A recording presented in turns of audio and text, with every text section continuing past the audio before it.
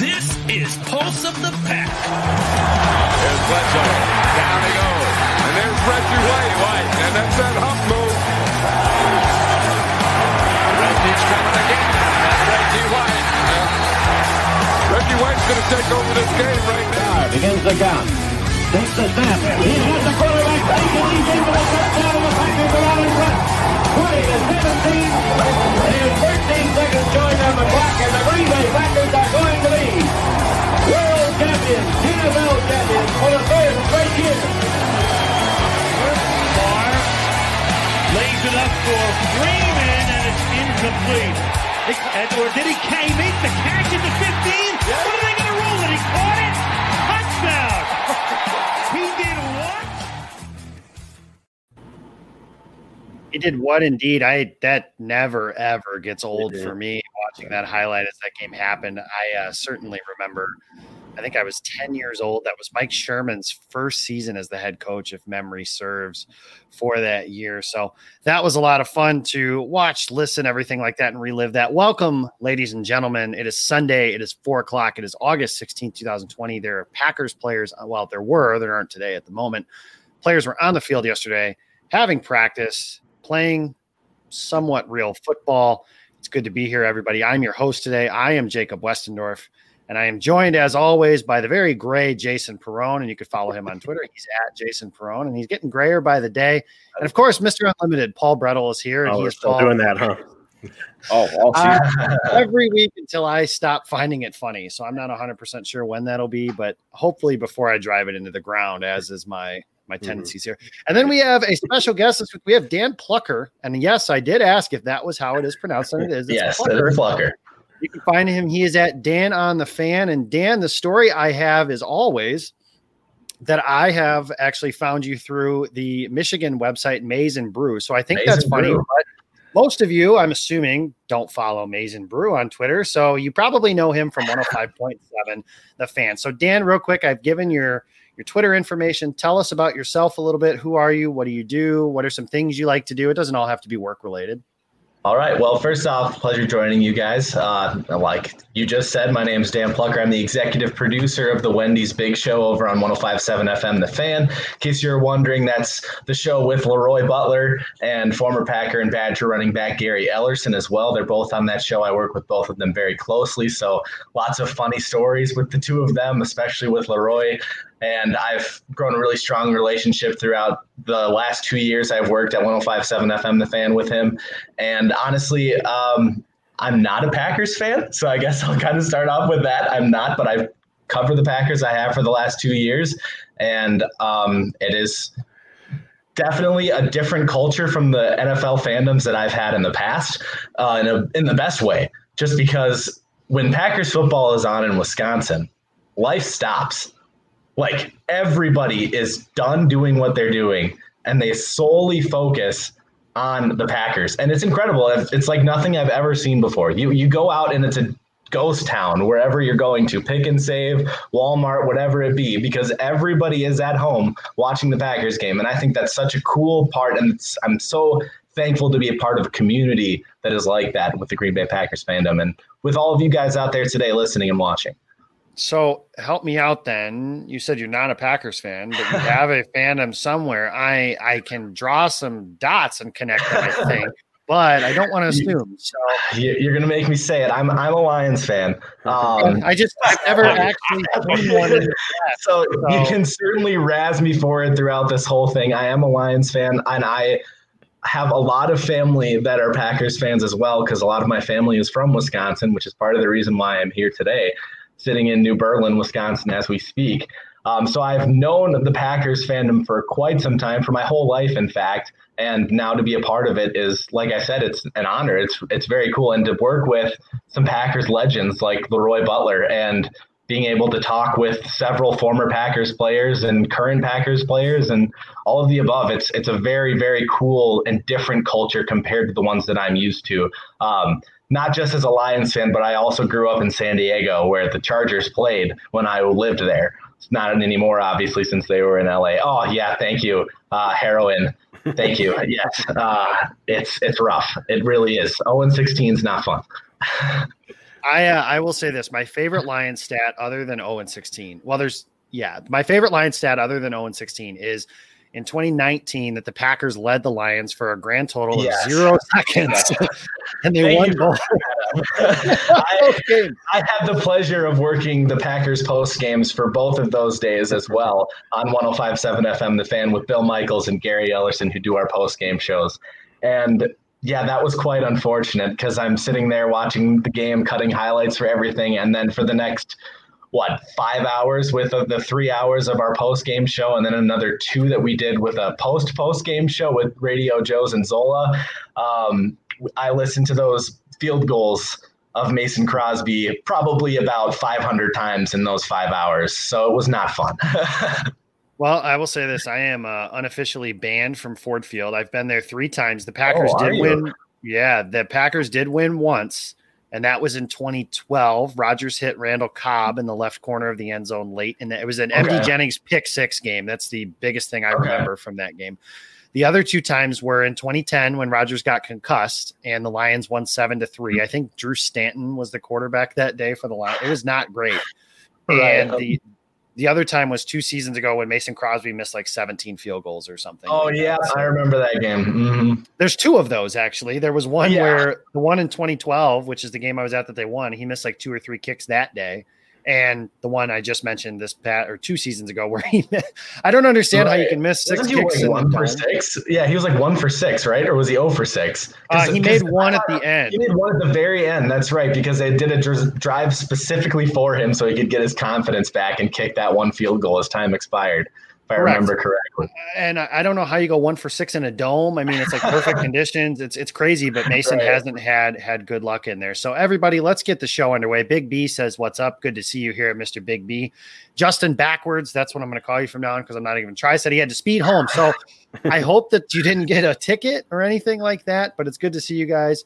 Duke, welcome. Much respect. I think that's because he said he was a Lions fan. So, Dan, there you go. You've got that going for you. And Jamie, no last name, said at least you didn't say the Bears or the Vikings. That is true. Yes, that is a fact. I have noticed that as well. People don't hate me because I'm a Lions fan here in Wisconsin. And like we've had other people at the radio station that are Bears fans, and they just get massacred every day. Like random people will just call in. They'll tell the call screener they're saying something else, and then as soon as they get on there, they'll rip the guy for being a Bears fan or a Vikings fan. So I think it's great that I don't get that because I'm a Lions fan, and it's probably because we've sucked so bad for so many years that we're not even really a threat. So yeah, that's actually true. There's a thing of like know who you are. It's kind of like, Badger fans don't really care about Nebraska football fans or something like that because Nebraska sucks and they haven't been good since they've been in the Big Ten. Or like, you don't worry about teams that don't matter necessarily. Well, you're a Michigan guy, so you understand. You don't. Yeah, Michigan State, all that. Yeah, I mean, there are certain teams that just they don't know who they are. I think the Minnesota Golden Gophers are a team that is very much like that. They've had 1 season of relevance, and PJ Fleck is probably designing undefeated championship rings as we speak for this 2020 season that we spoke before the show is not going to happen. So that's kind of fun. Go champions of the Big West. Or Big That's 10 right. West. Hey, good for them. Good for them. Good for you, PJ Fleck, the used car salesman. So let's get into it, guys, real quick. So, Dan, you work at 105.7. You've mentioned that you work with Leroy Butler. The first request I have is when you go into work on Monday, tomorrow, and I am going to check, just so you know. Okay. I am going to check if you did this, but I want you to tell Leroy Butler that Game On Wisconsin thinks he absolutely should be a Hall of Famer. And on our show. And come on our show. Well, I mean, I'm not going to get greedy, but I'll just say absolutely he should be a Hall of Famer. But just take us through like a day in the life of your job. What's the most fun part of it? Obviously, you're not just doing like we all hear, the 2, 3, 4 hours, however long it is you're on the show. We all hear that stuff, but we don't hear everything else and see everything else that kind of goes into it. Because obviously you don't just work 2-hour days. So what's that like and what's the most fun part of it? Right. So I'll tell you first, it's a lot more fun when we're not in the middle of a pandemic. And that's because Leroy and Gary are actually in studio. And when you have that dynamic of the two of them together in between breaks, there is so much gold that happens when we are off the air with the two of them just talking about life and football and whatever it be. And one of the coolest things, honestly, is working with Leroy and being able to pick his brain really whenever I want. When he was in studio all the time and I would see him every day, I would get the chance to go in there and ask him questions that I'm sure everybody would like to know. Like, who was the toughest receiver for you to guard when you were in the NFL? Like, if you were on one-on-one coverage, who would it be? And, you would think, it was probably Jerry Rice or Michael Irvin or all these other guys that he definitely faced. And no, he told me it was Isaac Bruce. Oh, really? Okay. Yeah, he said he ran the best routes out of anybody that he ever faced. And because of that, he said he was the most difficult guy for him to cover. And there's just small things like that I can just ask him about, pick his brain about, learn more about the game from a guy that played the position and is agreed Hall of Fame caliber at his position and really changed the history of the game and the way the position was played, being able to blitz as often as he was. So that was really cool.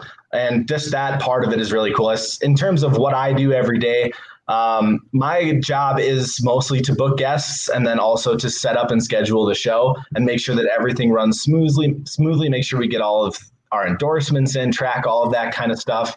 Any social media work that you see on 105.7 FM The Fan from about 1:30 to 6 o'clock is me. I run the Twitter and the Facebook pages. I screen calls. So if you call into the station ever, which is 414-799-1250. If you call in at all, I'm answering the phones.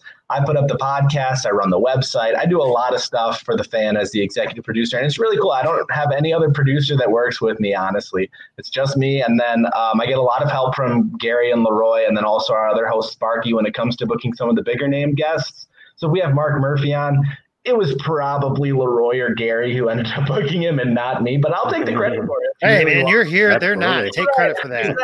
Exactly. No, it's like I said, it's a real pleasure working at the station with these guys, and it's a lot of fun on a day-to-day basis just to not only be able to talk about sports for a living, which so few people can actually say. Like, I get paid to sit down and talk sports or to help other people talk about sports every single day, which is such a unique opportunity and something that I'm so incredibly thankful for. And not everybody necessarily, I'm not saying this is at 105.7 FM The Fan, but not everybody necessarily always realizes like how cool of a job we actually have to be doing this every single day. And it's something that I really try and understand and not take for granted as much as I possibly can. Awesome. Well, Dan, thanks again for being on.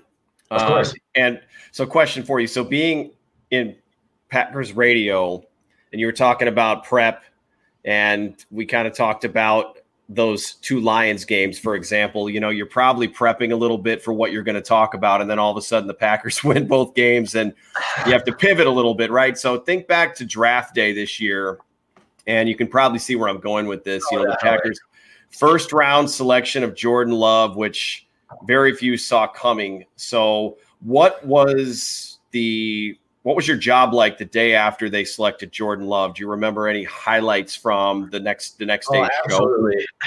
So I'll start with the day of the draft because we went through, we asked our fans and got a couple of responses, and also Sparky and Leroy, and I think Gary was in that day too. I can't remember 100%, but we asked, who do you not want the Packers to draft? And Leroy Butler goes out and says, I don't want the Packers to draft Jordan Love, and says it on air and in front of everybody. And ironically, a couple hours later, they end up picking him. And I think Sparky said the same thing. I don't want a quarterback to be selected. And sure enough, both of them, we were playing those two cuts of them saying that for all day the next day. And we just got calls left and right of everybody just ripping the pick. And I feel so bad for the guy because it's very much like Aaron Rodgers when he was drafted into Green Bay, from the perspective that all the fans are going to now either hate the starting quarterback or hate the backup for the foreseeable future.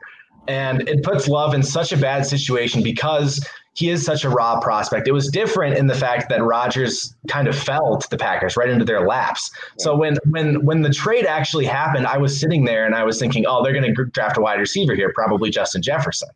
And I was even dumbfounded that they didn't trade up to that pick where the Cowboys selected at 18 for CeeDee Lamb. Like I thought, oh, that's a slam dunk. They should have traded up and picked CeeDee Lamb right there. He's like arguably the best wide receiver in this class, and they're getting him as the third receiver drafted. But unfortunately, they didn't do that. They didn't draft Justin Jefferson, and then sure enough, they select Jordan Love, and all of a sudden, life is crazy. And we knew what we were talking about on the radio for the next 2 weeks because everything was Jordan Love related. And because of the fact that they had to trade up, it puts so much more pressure on this kid. Like it's honestly a little sad, I think, because Packers fans have been, and I'm going to try to tread lightly here, but they've been so spoiled with seeing back-to-back Hall of Fame quarterbacks. And so we get a lot of those people saying, well, the Packers really needed a backup quarterback. You know, we've seen like all these struggles. Now they have this guy. He's going to be just as good as Rodgers and Favre. And it's just like, you have to understand, like, it's been 20 plus years of you guys seeing Hall of Fame quarterbacks. Like, as a man who's a Lions fan who has seen Scott Mitchell, Charlie Batch, Dan Orlovsky, Drew Stanton, Dan Orlovsky, Kitna, the man who went 0-16. I mean, Joey Harrington. Yeah, Joey Harrington, who was the top 3 pick. Like, this is not something that happens just every day. Like, you don't just pick a quarterback and boom, oh, he's a Hall of Fame quarterback again. Like, that's not a logical thing that happened. But for whatever reason, God loves the Packers, as everybody says. And damn right. and gave them back-to-back Hall of Fame MVP level quarterbacks. And I mean, the way it works out as a Lions fan, I'm sure as hell Jordan Love is going to be great too. And he's going to be torturing me and my fandom for the next 10, 15 years as well. Listen, Dan, I am 28 years old, which is about 30 years younger than Jason is. So I just want to point that out as much as I can. Jason always 48. stops. 48. But so you say that number. Brett Favre started his career in 1992. I was 1 year old when he started his career, so I literally have only known Hall of Fame quarterback. Exactly. And the year the Packers drafted Jordan Love is the year that I became a dad. So I would like to think that she is also only going to know Hall of Fame quarterback. We are entitled. Don't you understand that? We are entitled to Hall of Fame quarterback player in Green Bay. That's why we're called Entitled Town. And like I said, the fans deserve it. Like this, they're so like together with the Packers all of the time, and it's incredible. Like I said, it's incredible to be a part of this culture. I think that's a great point that you brought up on Jordan Love. I mean, if you're in his shoes, your dream has just come true, and there's a portion of the fan base. I don't know how large it was among Packer Nation. I know a lot of them were upset with the pick, but some might still be asked to become so it's just a tough situation, but I think the fans will enjoy him. So, Dan, I have my thoughts on what the answer to this is, but what is more interesting in your job, a Packers win or a Packers loss? And I'm going to add a second question. Last year specifically, did that change? Because they went 13-3, they won a lot, but they weren't winning how everyone thought they should be winning. Right. So was last year different even though they were winning? So I'll touch on the 13-3 thing first, because something that frustrated me, and like I said, I'm a Lions fan, and I always see losing records. Even when the Lions are good, like they'll go 8-8. And so like they might not necessarily deserve the record of 8-8. They're probably a 10-6 team, but in reality, they go 8-8 because of poor coaching, refereeing, whatever you want to say. And so last year, I have experience with teams underperforming compared to what they should play at.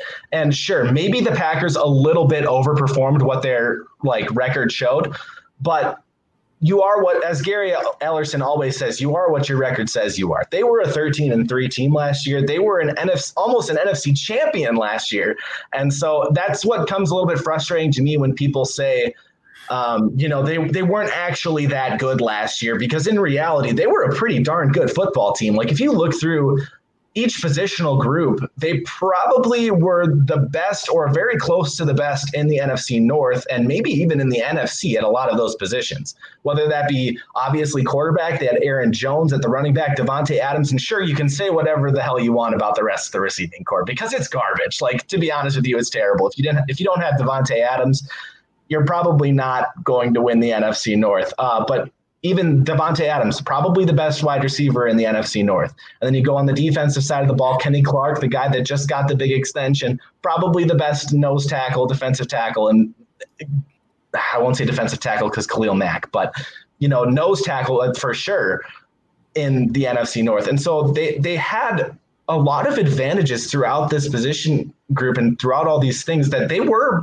the best team in the NFC North last year and deserved to be where they were at. So that's where it gets a little bit of frustrating with me. But to answer your first question, it's definitely more fun when they win. And I say that because it's exhaustive when they lose. Like, the job gets 10 times harder when they lose because more people want to talk about it first. But secondly, you're getting a lot of, I guess, for lack of a better term, intoxicated people calling in and wanting to rant. And so as a call screener, being that my job, I have to make sure that these people don't get on air if they're, saying things they shouldn't necessarily say. But from a sense, it is more fun also when they lose, because you get more fan interaction, which is what we're all about. We love talking with our fans and interacting with our fans in every possible way. But as a Lions fan, even though I am a Lions fan, I do like it more when the Packers win for my job and sanity's sake. Bless your heart if that is the case. That's I can't even imagine what that must be like going through. I mean, I just see, and you have a larger following at the Fan than I do just on my little Twitter timeline, but I can't imagine the overall stupidity that comes through. Oh, it's relentless. And the worst thing is when people call in and ask for Aaron Rodgers' severed head or some sort of trade that they need to deal him. He shouldn't be the Packers quarterback anymore. Like, that just blows my mind, but that's besides the point. We get those all the time after Packers losses. So let's get into the actual team and how things are going. So you're an outsider, obviously, so some bias perhaps is removed.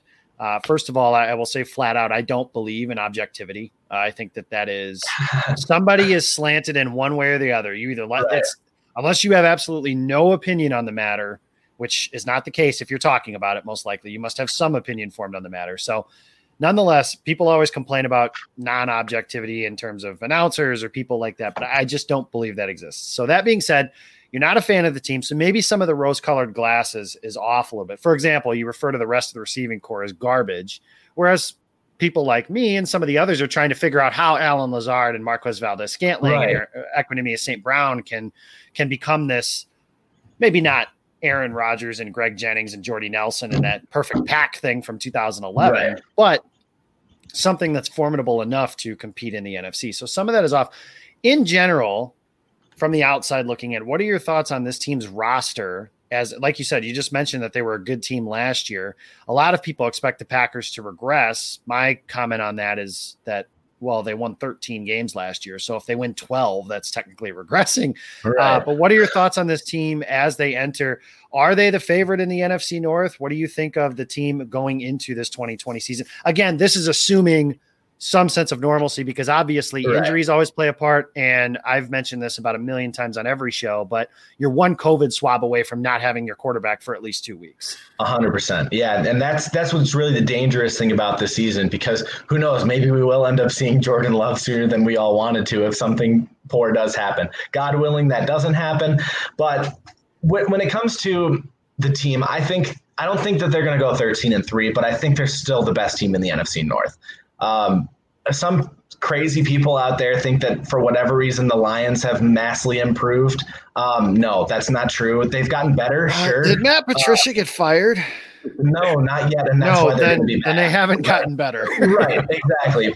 And they're also trying to become Patriots 2.0, and history shows that that's not a good way of winning football. It doesn't work, right? If you don't have Bill Belichick, it's not going to work out. But let me run this by you, Dan, because that brings up a good point on my thought here. So I'm sure you've heard it as a call screener. The Packers are wasting Aaron Rodgers, right? Mm-hmm. But is there really any team that's wasted a quarterback, if you think about it, as much? Matthew Stafford, as far as a talent standpoint, is a top 5 talent.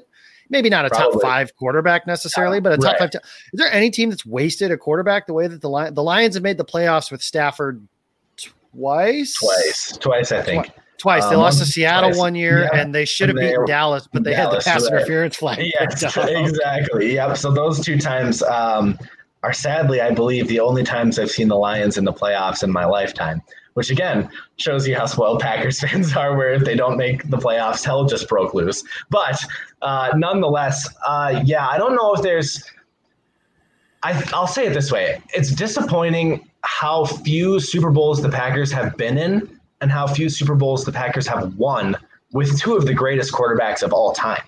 Like three Super Bowl appearances for Aaron Rodgers and Brett Favre, and two of them were by Favre, who, I know this is a little bit controversial, was not better than Aaron Rodgers. Go ahead and say it. Yeah, it's not controversial. Not better than Aaron Rodgers. Like that part is extremely frustrating. If I was a fan of the Packers, for me, that would be extremely frustrating. And knowing and seeing like Rex Grossman made a Super Bowl for the Bears, like how, and Nick Foles even with the Eagles won a Super Bowl. Like, how do those teams develop and build with poor quarterbacks and win Super Bowls? But you have arguably the best of all time in Aaron Rodgers, and he's only made one. So I don't know if they've necessarily wasted the career of Rodgers, because not all of that has been on him. They've been to, 1,000 NFC championship games, and there's just been better teams. Like the Falcons were a better team. They just were. And this past year, the 49ers, just a better team. That 49ers team was really talented. And like I said, I like looking at position groups. Probably had a lot better position groups overall than the Packers did, the 49ers did. So that's like understandable. But those other NFC championship losses and years where they honestly should have made the Super Bowl, like when they lost to the Giants in the playoffs that one year, it's a little bit unexplainable to me. And football is such a fickle thing. There's only one champion every year. So have they wasted the career of Rodgers? I won't go that far, but they're really darn close to missing out on what could have been a multiple championship run with two Hall of Fame quarterbacks with only two Super Bowls, which is so sad to think about. I do like that you brought up the point that, the Niners, the Falcons, Seattle, obviously, those were better teams.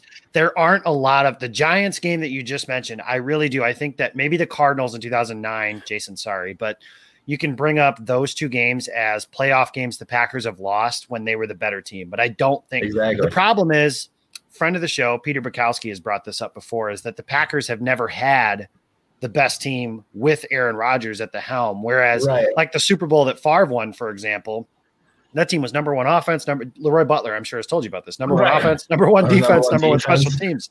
They were the best. That's one of the best teams ever.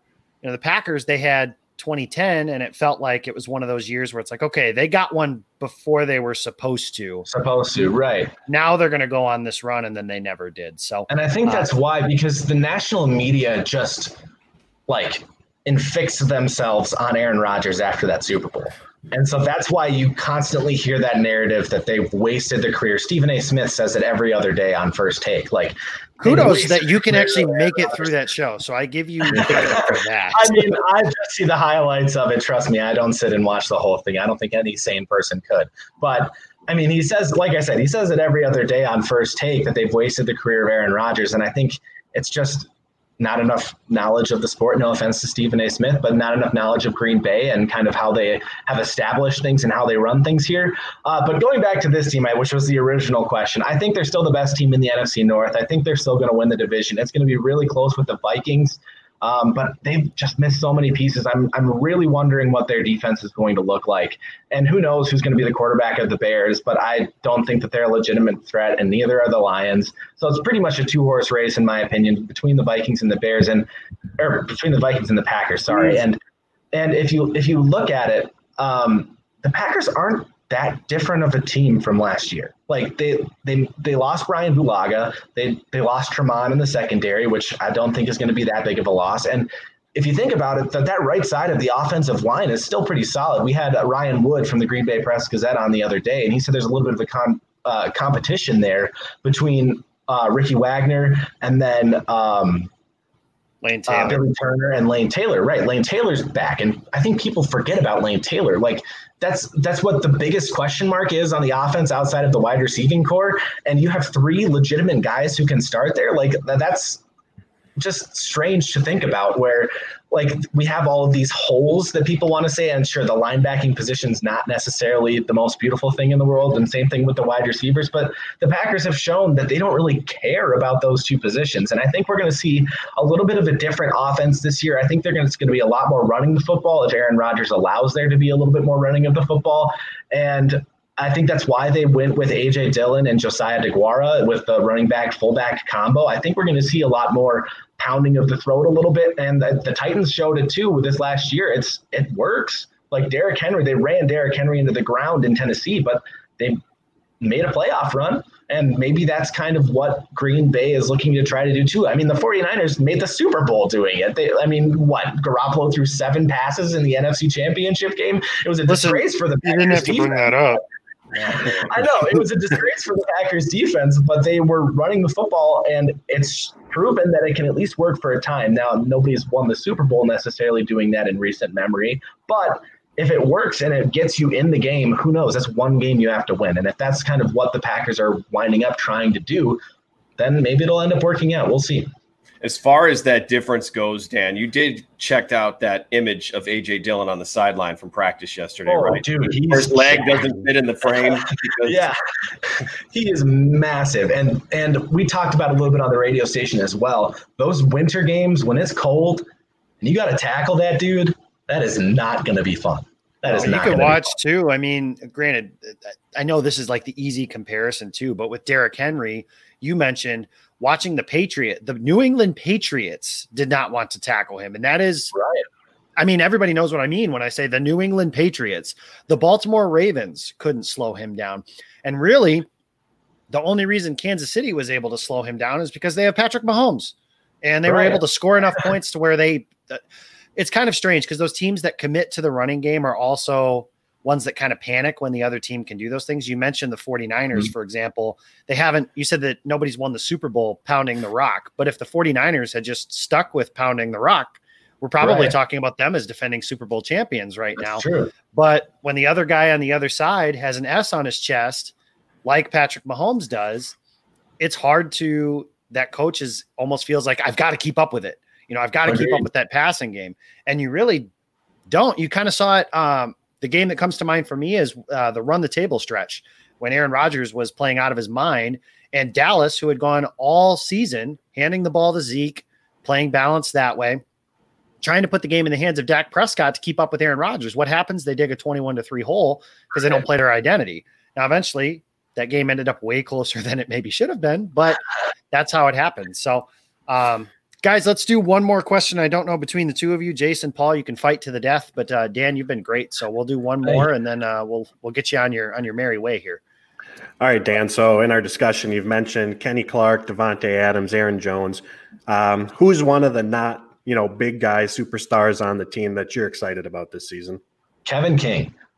I think he is the most intriguing football player on this roster right now. When he is on the field, he is an incredible corner, probably top 15, 20 in the league. And if you can combine that with Jair Alexander, who's proven himself already to be a top 10 cornerback, and in a contract season for him too, because his deal's up after this year, I think he's after Kenny Clark.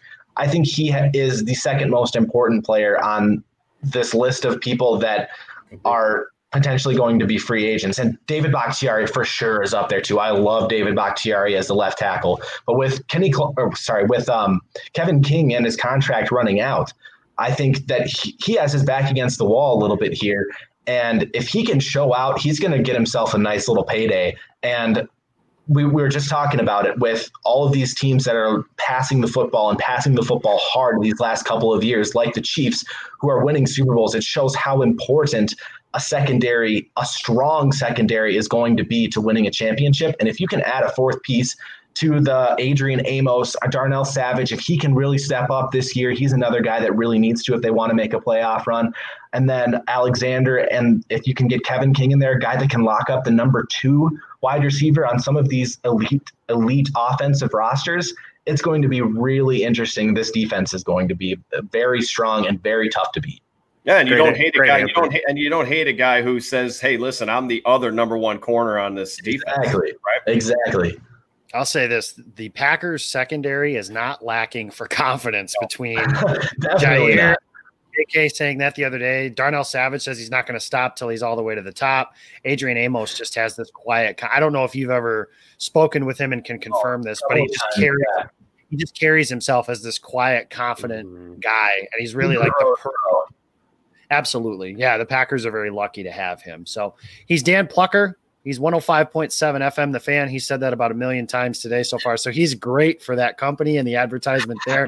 Dan, you were awesome. We will have you Thank back you. whenever you like talking. Thanks. Maybe we can have you for Packers Lions when they have their first I game. love that. So we can bring you in for a preview on that. That would be awesome. But we appreciate you stopping by. And then, like I said, I'm going to check with you tomorrow to see if you told Leroy that we think he belongs in the Hall of Fame. So thanks for coming, Dan. We'll see you next time.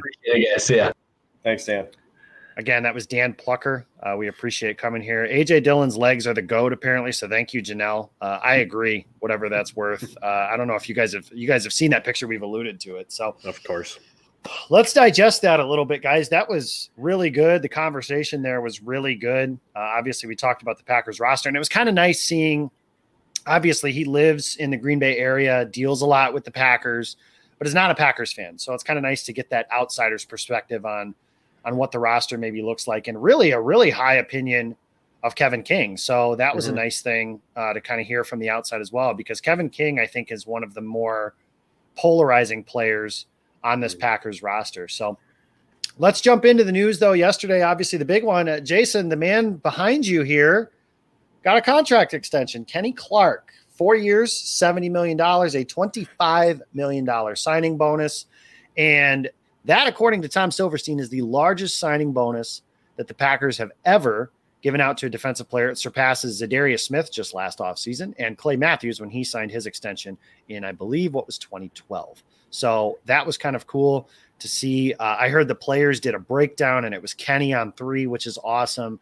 I remember training camp one year I went. It was 2014, because I remember it being the year that the Packers should have won the Super Bowl.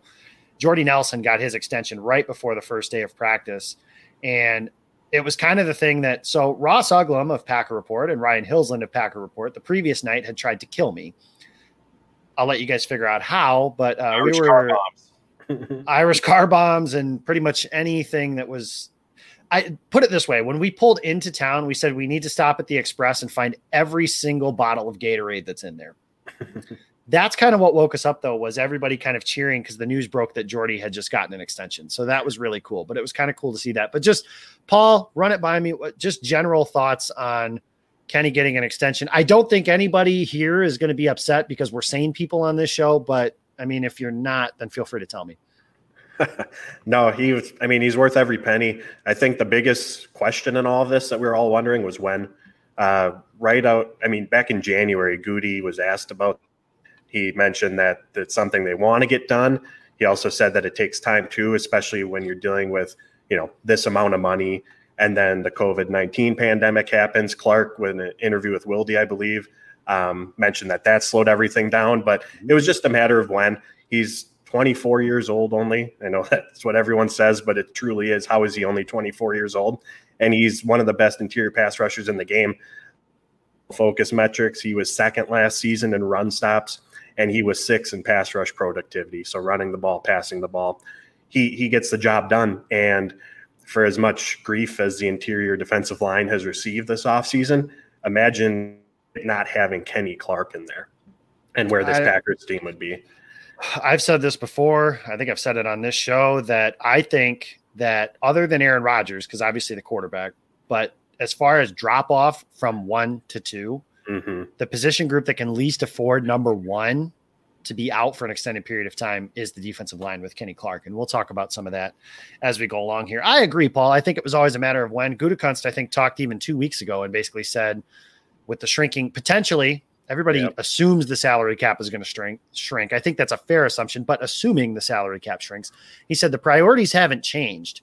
So to me, that was just a big flashing red sign that said, we're still going to sign Kenny Clark. And probably they David never said Bakhtiari. names, but we all knew what it meant. Right. And probably David Bakhtiari too. So that was a big red flag, right? Well, red flag means something bad. It was a good green flag. A green flag that said, yep, we're signing Kenny. It's just a matter of when. Now, what I wonder is when Kenny was on Lombardi's bar here at Game On Wisconsin last week, if he knew that they were close to a deal. So I'm curious on how that went. But his story on that was really cool on how he found out and called his agent back at midnight and all that stuff. Yeah. Something I think that maybe we take for granted, and maybe this is me having rose-colored glasses, I'm sure, but the Packers really do. They appear to have a lot of genuine, likable men on their team, and Kenny Clark is another one in that line and list of people. So, Jason, run again. I assume your thoughts are very much the same on keeping Kenny around. Tell me though about what you think about, so assuming the Packers don't make any roster cuts, and I know Paul's been advocating for cutting Preston Smith for about a month now, but nothing. Okay. All right. We're just going to let that be, but just rolling with it. Just roll with it. Okay, I assume everyone knows that. No, that is not true. Yeah. Good assumption. But assuming that the Packers don't make any surprise roster cuts or have to do anything for the salary cap, Zadarius Smith, Preston Smith, Rashawn Gary, Darnell Savage, Adrian Amos, and I think it's a safe assumption that Jair Alexander is going to get a second contract.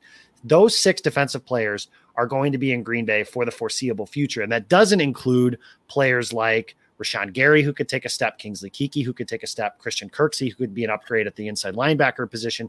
But tell me about that core on the defensive side of the ball and what you think that might mean moving forward. Yeah, I think it's going to be great. And Kenny Clark played a lot of snaps, too, to add to the stats. I mean, he at one point last year had more snaps on the interior of the defensive line than anybody else. So not only is he worth every penny anyway, but he does not come off the field. So you're getting max value there as well. And the reality is in a couple of years, that contract's going to be undervalued and the Packers are going to be getting the better end of it. That's just the way that things go. But yeah, the core is exciting. It's a young group. Those guys are going to be together for a couple of years. And even if the record doesn't get better in terms of 13 wins, this defense is going to become, I mean, with the swagger that they have, we talked about the confidence. We had Dan on talking about Kevin King, all that. It's just hard not to think the defense isn't going to become the identity of this team, especially when they move on from Aaron Rodgers. And I'm not saying Jordan Love can't necessarily become that dude and carry it on and make the offense, the light show, the laser light show again.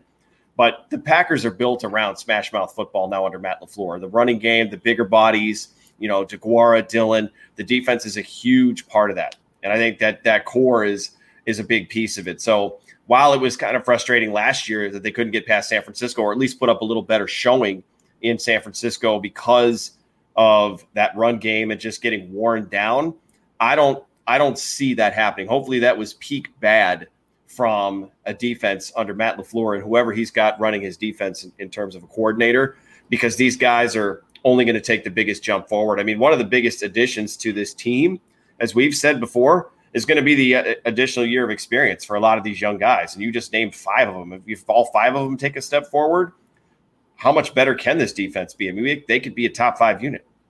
I just want to add one more thing, Jake, piggybacking off what you said. You listed all those defensive players, and this offseason's been focused on, I think, what the Packers don't have or what they're lacking. And people have forgotten about how much talent is on this team. Yep. Clark, the Smiths, Jair, King, Amos, Savage, offense, Rodgers, Aaron Jones, Devontae, David Bakhtiari. If Jay Sternberger takes a step forward, there's all this focus on what they don't have, and people are forgetting that this is a super, super talented team, and a young one at that. Yeah, and not focusing on what they do have. And I understand. I think that's kind of what happens when you take a long-term approach, essentially, in the draft. Like I said, I wonder how much different. Let's just say the Packers don't trade up for Jordan Love, draft him, get a receiver in the second round, get A.J. Dillon in the third round, and DeGuara in the fourth round. Is everybody still bitching? I don't think so. Or Peter Bukowski said, what if they signed Tremont and Snacks? How do you feel about the offseason? And I think a lot of people's opinions would have been different right now. Man, I'm telling you, I really do. I'm not going to I never think that you're one player away.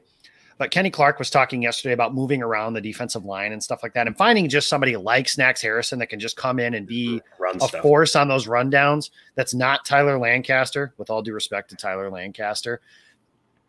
I just think that that's something that could so help this team. I know they're probably not going to do it, but I do know, like I've mentioned on this show as well, Ross Uglum did report from Packer Report that the Packers did make a competitive offer to Snacks Harrison. It's just a matter of what he kind of wants to do. That leads us into, we're talking Kenny Clark, and I've got a little present for you guys. This is a Kenny Clark photo, and it is signed, and it is a giveaway that we're doing. So feel free on the bottom line to check our pinned tweet on our Twitter account. We are going to give it away. All you need to do is make sure you're following our account. If you retweet the tweet, it gives you an extra entry, and let us know who you think has more rushing yards in 2020, Jamal Williams or A.J. Dillon. We've had about 100 entries so far. We appreciate the interaction, but we have that running until Saturday at noon, Saturday, August 22nd at 12 p.m. That whole thing closes and we'll pick a winner. But it's an easy way. You don't really have to do a whole hell of a lot. Just tell your friends, make burner accounts and follow our account. I don't care. Kevin Durant has like 10 burner accounts and he's really famous. So go ahead. That's fine. Do all that if you need to. But we have a giveaway. Feel free to do that. And we're going to give you guys some information on a giveaway for Jason's hat that he's wearing right there. So Jason, pull your head down a little bit. Literally my hat, this very one. Right that here. very one. Yep. So we have one like that. We also have a few green ones with the yellow logo, which I don't have. I didn't wear it today. I probably should have, but we were going to talk about giveaways for those. But with Kenny Clark having the extension, we decided to go that route first. So we're going to go that route first. Guys, speaking of Kenny Clark and the extension, there's been a lot of talk about the Packers free agents. So my next question is, who is next? And by that, I'm talking Corey Linsley, Aaron Jones, Kevin King, David Bakhtiari. Those are really the big four. With all due respect to guys, sorry, Big B, Jamal Williams. Big B apparently needs this hat. So Big B, maybe we have to figure out a way to make sure we might have to rig the vote for you to win. I'll tell you what, Big B, you Venmo me $500 right now. I'll make sure you get one of those hats. All right. How about that? We'll figure something out for you, buddy. Anyways, my question was, who is next? And by that, I mean, who do you guys think? Not who would you, because I think if I said, who would you guys extend next? I would like to know, or I would like to believe that all three of us would say David Bakhtiari. Correct?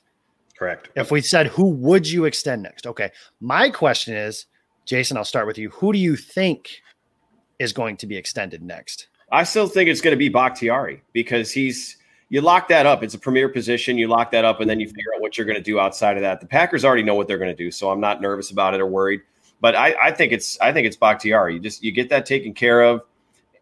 For what it's worth, not that teams necessarily care about their players that way. They care about their players, but the NFL is a business and players are important to the team until they're not anymore. So I'm not saying that they owe David Bakhtiari any optics or, any kind of, hey, you're first out of respect.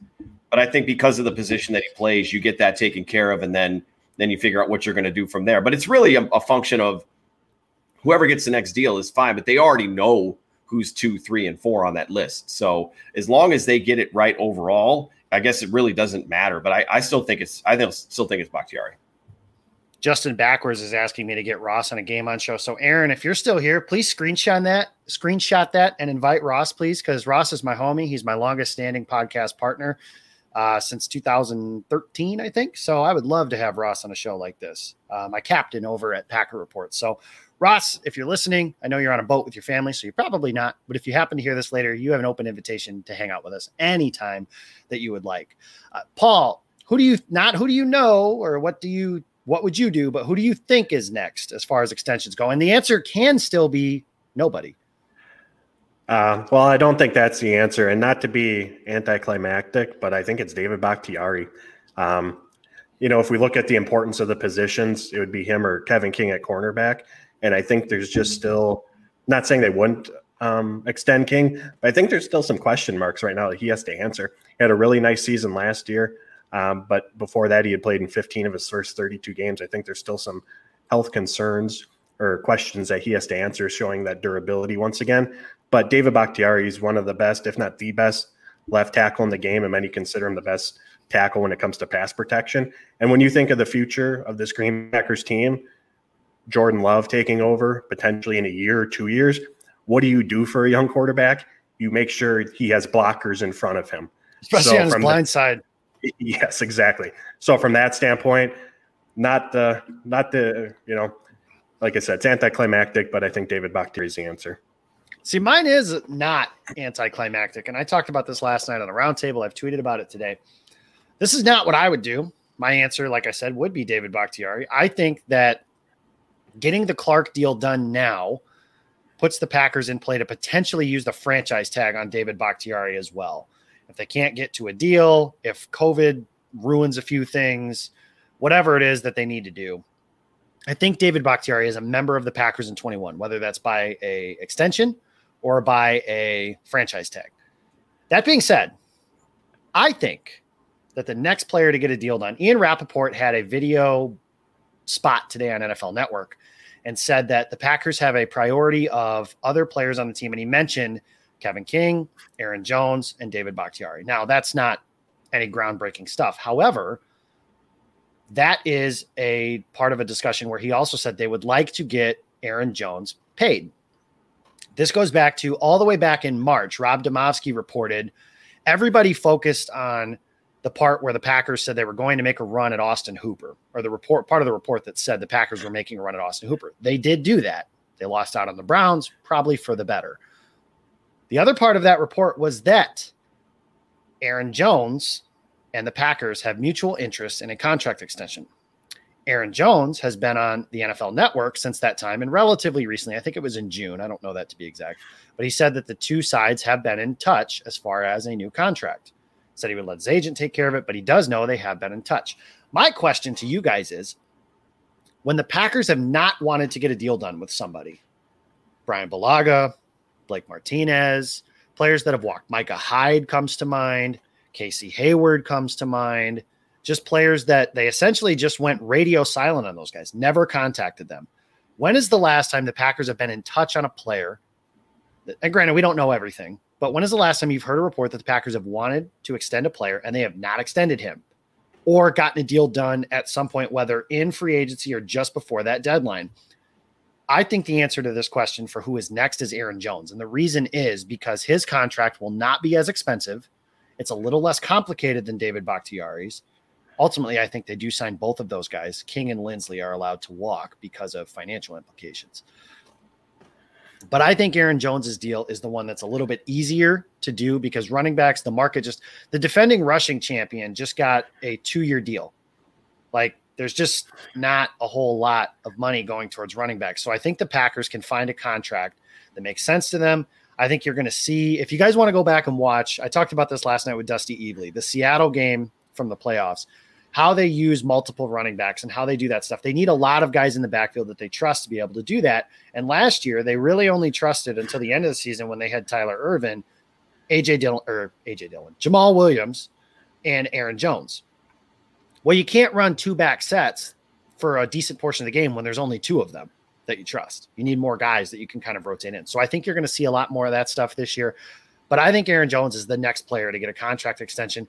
I'm a very big believer that when there's smoke, there is fire. And there's been a lot of smoke about the Packers wanting to get an extension done about Aaron Jones. So maybe I'm wrong. I'm not necessarily saying this is the way I would do it. We've said it all together on the show a million times. Kenny Clark, David Bakhtiari, everything else is gravy. Well, I think they're going to go with a little bit of gravy before they go with the mashed potatoes to finish off that terrible joke and terrible pun. So those are really good points, though. I mean, like you said, where there's smoke, there's usually fire with the Green Bay Packers. Right. Yeah, and I think that you've seen it too. When they prioritize guys, the deal gets done. I can't remember a player, and if I'm wrong, tell me in the chat. Somebody tell me I'm stupid on Twitter. You guys do really well at doing that anyways. But if I'm wrong and there's somebody that the Packers were in touch with and they didn't get a deal done, please let me know who that was, because I can't think of somebody that you're like, man, I really thought they had him and they lost. As far as guys that were already in their building, yes, right. They've lost out on free agents. I understand that. Well, but Jared Cook, if you listen to what his agent said, but I'm not sure that was true back then. But yeah, I tend to think that they prioritized Dingling. So they had enough. It wasn't great. So we don't need to talk about it because now I'm just sad. So thank you, Jason, for ruining my life. You have a habit of doing that. King of sadness here. Guys, they've had practice. There was a day that they had football players on the field and they did stuff. And I want to start with a few different things first. But the first thing I want to start with was Tim Boyle's laser show. He was QB2 going into yesterday, completed a nice ball to Marquez Valdez-Scantling. Thank you, Aaron. I appreciate you more than you will ever know. Tim Boyle, QB2, guys, yesterday. I think we're all in agreement they're going to keep 3 quarterbacks. I think normally I would argue that they shouldn't do that. But in a year like this year, where, like I said, you're 1 COVID swab away from 2 guys being down for 2 weeks, I mean, that would be just an absolute disaster if they only kept 2 quarterbacks. Both of them test positive for COVID, and now you're bringing in some random dude off the street that's never played in the offense, or just somebody that you're throwing out there and hoping they'll run the ball 80 times and hope that he can complete a couple passes. I mean, it might look like a 1920s game or something like that. So they're going to keep 3 guys. But Paul, do you think that this is just lip service, or does Tim Boyle really have a chance to be the backup quarterback going into 2020? I think he has, honestly. I think from an optic standpoint, you want the quarterback that you traded up for in the first round to be your quarterback number 2. But I think just with the offseason that they've had, there are no rookie camps, no mini camps, OTAs, no preseason games. Practices are delayed. I mean, the rookies just have, and everybody has less time in the building this year. So I think from that standpoint, and we already know how difficult of a transition it is from college to the NFL, Tim Boyle, who's now in his third season with the Packers, second in the LaFleur offense, he probably is better off at this point as being, he's obviously further along in the offense, understanding of everything. So I don't read too much into it. I know there's some out there that might be upset, like I said, because they traded up and now he's quarterback 3. It's been a really, really odd offseason, and these rookies it's already a challenge to transition to the NFL, and it's even more difficult this year. Yeah, I tend to agree. I think that you mentioned optics. I just don't care. I mean, honestly, right. I hope Tim Boyle and Jordan Love don't play anyways. So right. whoever is listed as the backup quarterback, realistically, if you're keeping 3, it doesn't matter. If Rodgers, knock on wood, gets hurt, then they'll probably, like, if they really think that one of them is better than the other, I think that you'll see they've moved stuff around like that before too. I mean, it's not that big of a deal who's listed as QB2, in my opinion. But Jason, what are your thoughts? Is that a big deal? Do you want to see it as Jordan Love? What do you think is, who the backup in name, I guess, is going to be going into the regular season? Yeah, I think it's just a number. And this year it's an off year. It's weird. It's kind of an asterisk on it because of all this stuff that's going on. So whatever the team decides to do, that's going to be a huge factor, and it's not a normal year. So I guess it doesn't matter. Just put the best guy out there. If it's Jordan Love isn't ready, we all understand that. I don't think anybody's going to chastise him for it. There'll be some that will, but he hasn't had any time to practice or get in sync with any of these guys. And if he's not ready to go out there, then that's why they kept the third quarterback, and that's why Boyle's there. Yeah, I tend to agree. So we'll see how that goes. The other thing, one of the more interesting things, and I don't think it's gotten a lot of publicity, maybe I'm wrong and I'm just not paying attention or something, but Tyler Ervin with a position change, and I have the question mark after that because he was doing stuff yesterday with the wide receivers, and something that has been talked about is how the Packers don't have a lot of positional versatility within their wide receiver group, and they don't have that shifty, quick Randall Cobb type slot receiver.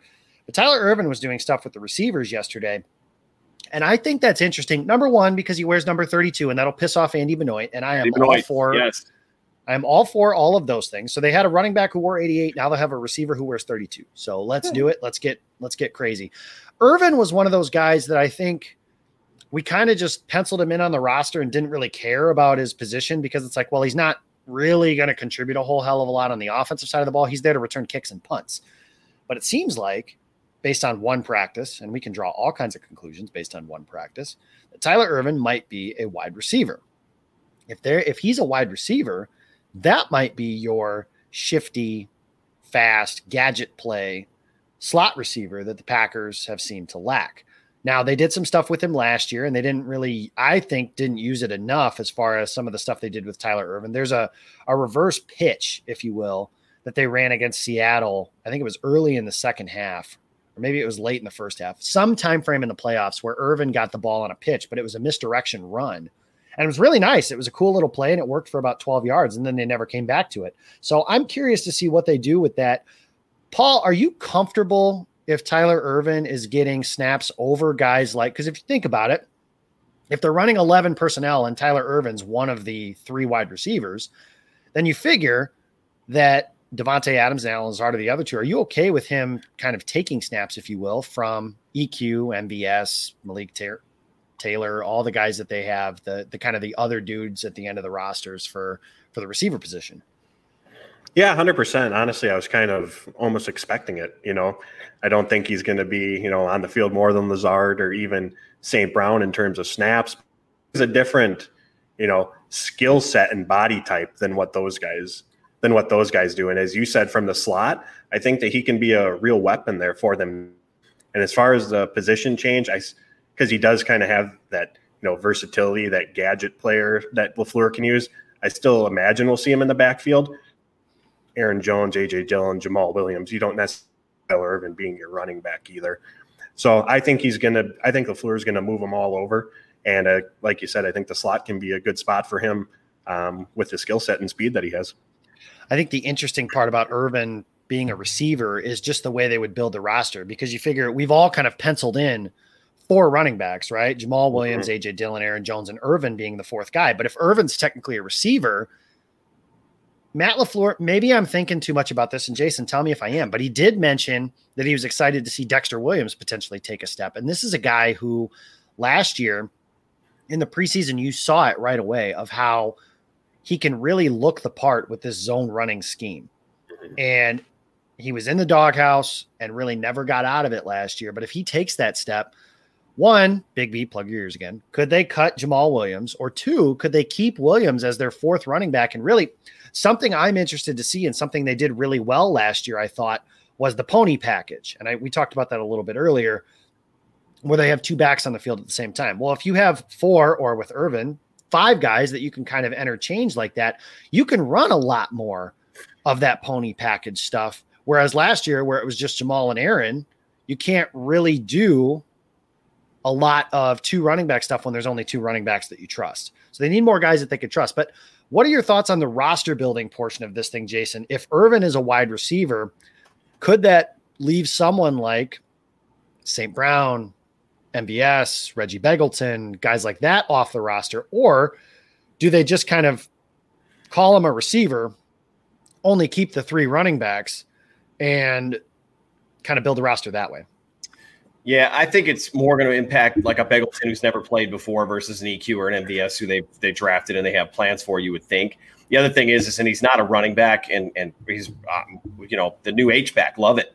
Maybe it's just as simple as like, hey, we're going to keep him and DeGuara, and it's just a numbers thing for them, how they want to shake out the roster, even though they're not position for position, and it's receiver for running back, and Dexter Williams is more of a pure running back, and so sure, you'd like to see him get a chance, but I'm cautiously optimistic at best that happens. So, and it could also be one of the other running backs that comes up, and they've already got an idea of who's going to play well and do some of these other things. Tyler Irvin's just a guy that you got to get on the field. He's kind of like the not quite the same level Darren Sproles, and if you can get that type of player in your offense, it's going to create problems for opposing defenses. And they've already got guys that can do that, like DeGuara and Sternberger that you hope, and Aaron Jones is dynamic as well. So whatever they've got to do to get Tyler Irvin on the field, I'm all for it. Because when they did do some of those things last season, it was pretty successful. It made the offense churn. I need to figure out a way to get a hotkey, because anytime somebody says DeGuara, all I can ever think of is, and we have lost Paul, so we're going to figure that part out here, but is Matt LaFleur just saying, oh, I love Josiah. So I need to figure out a way to get that as a hotkey or something going into this as we kind of go into this show. Jamie, no last name, which I think is a fantastic last name, asked if it was a crazy idea to keep 4 running backs and does the cap allow. The cap, yeah, that's no problem. The Packers just haven't done it. And I mean, what was it, 2016? I think they only had Eddie Lacy and James Starks, and they only kept 2, which was kind of crazy to look at. And then they ended up really regretting that as Lacy got hurt, Starks got concussed, Lacy's leg blew up, was never the same, and Ty Montgomery became the running back by the end of the season. So I think that's something that the roster is going to look different. I just don't know exactly how yet that's going to be with what the Packers want to do, because we know the offense is going to look different, right? We know they're going to have more tight ends on the field at more times, more running backs on the field. I just mentioned that earlier. Different things that they're going to do, how that impacts how they build the roster. There are years in very recent memory, 2018, they kept 8 receivers out of training camp. Now, eventually they pared that down a little bit. I don't think they're going to keep more than 5. Now, I would be surprised if that was the case, that they kept more than 5, but it certainly is a possibility that they only keep those guys. So I think that you could, and honestly, I don't think they'll do this, but I think there's a world that exists where they only keep 4. Because if they're going to throw the ball more to guys like Aaron Jones and Tyler Irvin and Jamal Williams and AJ Dillon and some of the tight ends and everything like that, and we have Paul back, so that's good news. I thought your computer limited you for a minute there, but Mr. Unlimited will not be kept down. Our everything here flickered in and out for about a split second. Well, congratulations. Welcome to my world. We lost power on Monday, and I didn't have it back until Friday. So I was living in the Amish lifestyle, if you will, for a little while. So I did not realize how reliant on technology that I am until I didn't have my television, my computer. I'm sitting in my car to make sure that my cell phone is charged because it's my alarm clock as well. So I have to have that ready for the next day. It was crazy, man. I do not, 10 out of 10 would not recommend. So Paul, you kind of came in as we were getting ready to transition topics real quick. And we're running really long on time. So I just want to keep this lower, but the right side of the offensive line competition, Dan kind of talked about it a little bit. Paul, you've written several times not to count out Lane Taylor. It's interesting that Rick Wagner is this free agent signing, and you would think that he would get the first reps, and he doesn't. I mean, they're not paying him a large sum of money. I will say this. The competition on the right side of the offensive line is not between Lane Taylor and Billy Turner or Rick Wagner and Billy Turner. I think 4 starters on the offensive line are decided upon. David Bakhtiari, Elton Jenkins, Corey Linsley, Billy Turner. It really is, do they have Lane Taylor start at guard and Billy Turner play tackle, or Billy Turner start at guard and Ricky Wagner play tackle? I am interested to see what they do on that. But yesterday, the first reps were Lane Taylor at right guard and Billy Turner at right tackle. I think that that's something that we kind of talked about it last offseason when they signed Turner, that could they let Balaga walk and kick Turner out to right tackle because he's played out there before. I'm just interested to see how that goes. Paul, do you have a preference at this point for what that combination would be? I've been pretty vocal this whole offseason that's my biggest concern on this team is that right side of that offensive line. If I had to, I agree with you though. I think Turner's pretty much locked in. It's just a matter of where. I mean, he's LaFleur's guy, Goody's guy. They signed him. He's getting paid a big amount of money. So I think that for him to be benched, he's really going to have to be struggling. But as far as what I would choose, I hope Rick Wagner can beat him out, because the thought of Billy Turner out on the edge I just don't see that ending well for the Packers. I mean, there were times last year, as a guard in the interior where he was in space a little bit. He just struggled with that. And so Wagner's coming off a down season. Injuries have been a part of his career, but he's been an NFL tackle his entire career. He has way more experience out there than what Billy Turner does. So if he's healthy, I would hope that could beat out Turner for that job, because I think Turner's just better suited for a guard. So my guess is Turner right guard and Wagner, or not my guess. What I hope is Turner right guard, Wagner right tackle. Yeah, I'm curious to see, because the other thing that we kind of talked about yesterday on our roundtable discussion was that the Packers really don't have a backup left tackle. Now, granted, a lot of teams don't have backup left tackles. A lot of teams don't have starting left tackles, for that matter. I mean, the Chicago Bears are starting Charles Leno Jr. I mean, they've had some rough goes at left tackle in recent memory. Let's just say it that way. There's just the state of the position. It's a tough spot. So when you have a good one, you got to keep them upright and keep them in the fold. So Brian Gutekunst, if you're listening, that means pay David Bakhtiari. And David Bakhtiari, if you're listening, Kenny Clark came on Lombardi's bar and he got his extension about 10 days later. So I'm not saying it didn't happen, or it did happen because he came on the show, but I'm definitely not saying it didn't either. But anyways, Jason, with the competition, when do you think, and they asked Aaron Rodgers this yesterday, we're 28 days before the regular season starts. When do you think that side needs to be set to start building some of that continuity? Do you have a deadline in mind, or do you think this is something? Last year, the Packers took the left guard competition into the regular season. Lane Taylor and Elton Jenkins were rotating throughout the course of games until Lane Taylor got hurt and then Jenkins took over. But do you think that this is something that they have to set up a little bit sooner, if you will? No, take it as long as it needs to go. And because Lane Taylor's been in this offense before, well, he's been on the team for a while. Billy Turner's, these are veterans. None of them are rookies, so there's no reason to rush it. Rick Wagner is a veteran, even though he doesn't know the offense necessarily as well. Take it all the way down and let it figure itself out. And yeah, if we're into week 3 or 4 and they're still making switches, that's fine. It doesn't matter. As long as the quarterback is clean and the running backs have lanes to run through, then do what you got to do. That's one thing I appreciate that LaFleur is doing, is he's letting these guys compete for it, because it could be real easy. Wagner's coming in, we paid him. He's our right tackle, but they're going through the competition to find the best man for the job, and that's what they should be doing. Yeah, I enjoy the competition and something that I've noticed about LaFleur early on is he's not afraid to, whereas maybe something with McCarthy was that loyalty to a fault kind of thing. Mm-hmm. Whereas last year, Alan Lazard earns more reps. He's on the field. Like he works his way out of the field. Whereas with McCarthy, it may have been stubborn to a point where he didn't allow Lazard to get on the field as maybe at the time that he should have. But we are out of time, guys. We went for a little over what we're supposed to. So thank you guys for sticking with us through all of that. This is Pulse of the Pack. We are every Sunday for the time being. We've got some lineup stuff and everything coming as the season gets closer, and we will tell you all about those things as they go. Follow us on Twitter. You guys see it at the bottom line at Game On Wisconsin. Like us on Facebook, Game On Wisconsin. Subscribe to us on YouTube at Game On Wisconsin. And if you have any questions about anything, GameOnWI.com is where you can find our logo.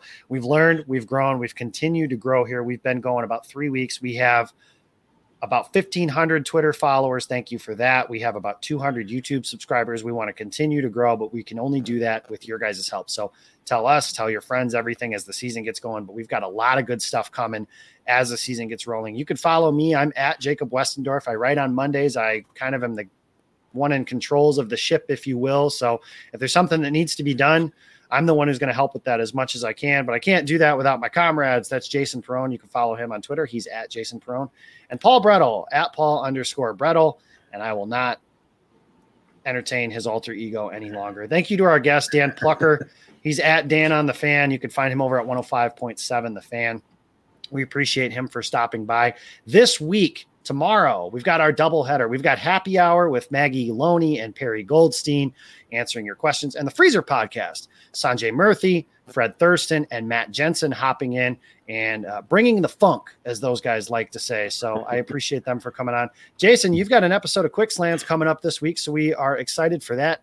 And as the season gets closer, guys, there's a lot of content, trust me, and we're going to have something for just about everybody. We're working on some stuff, but I got to keep that as a little under wraps for the moment, but I promise there's some exciting stuff that we're still got in the works and ready to roll as we get closer to the season. And the Kenny Clark giveaway, like I mentioned, I will grab this photo one more time. It is an autographed photo of Kenny Clark, the newest extended Green Bay Packer.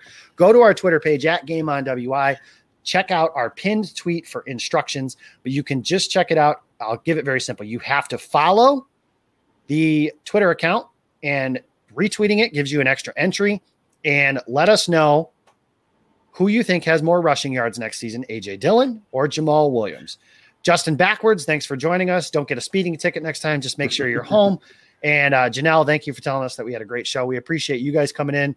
Bill Huber used to say this all the time, and I'm appreciative, and I think it's something smart of him to say and think, is if you guys weren't paying attention, we're just writing a diary and a bunch of idiots throwing hot air into microphones if nobody's watching. So we appreciate you. Next week, Paul will not be here, which is sad. That always makes me upset when Paul's not here. What, I forget why. Got a wedding in Iowa.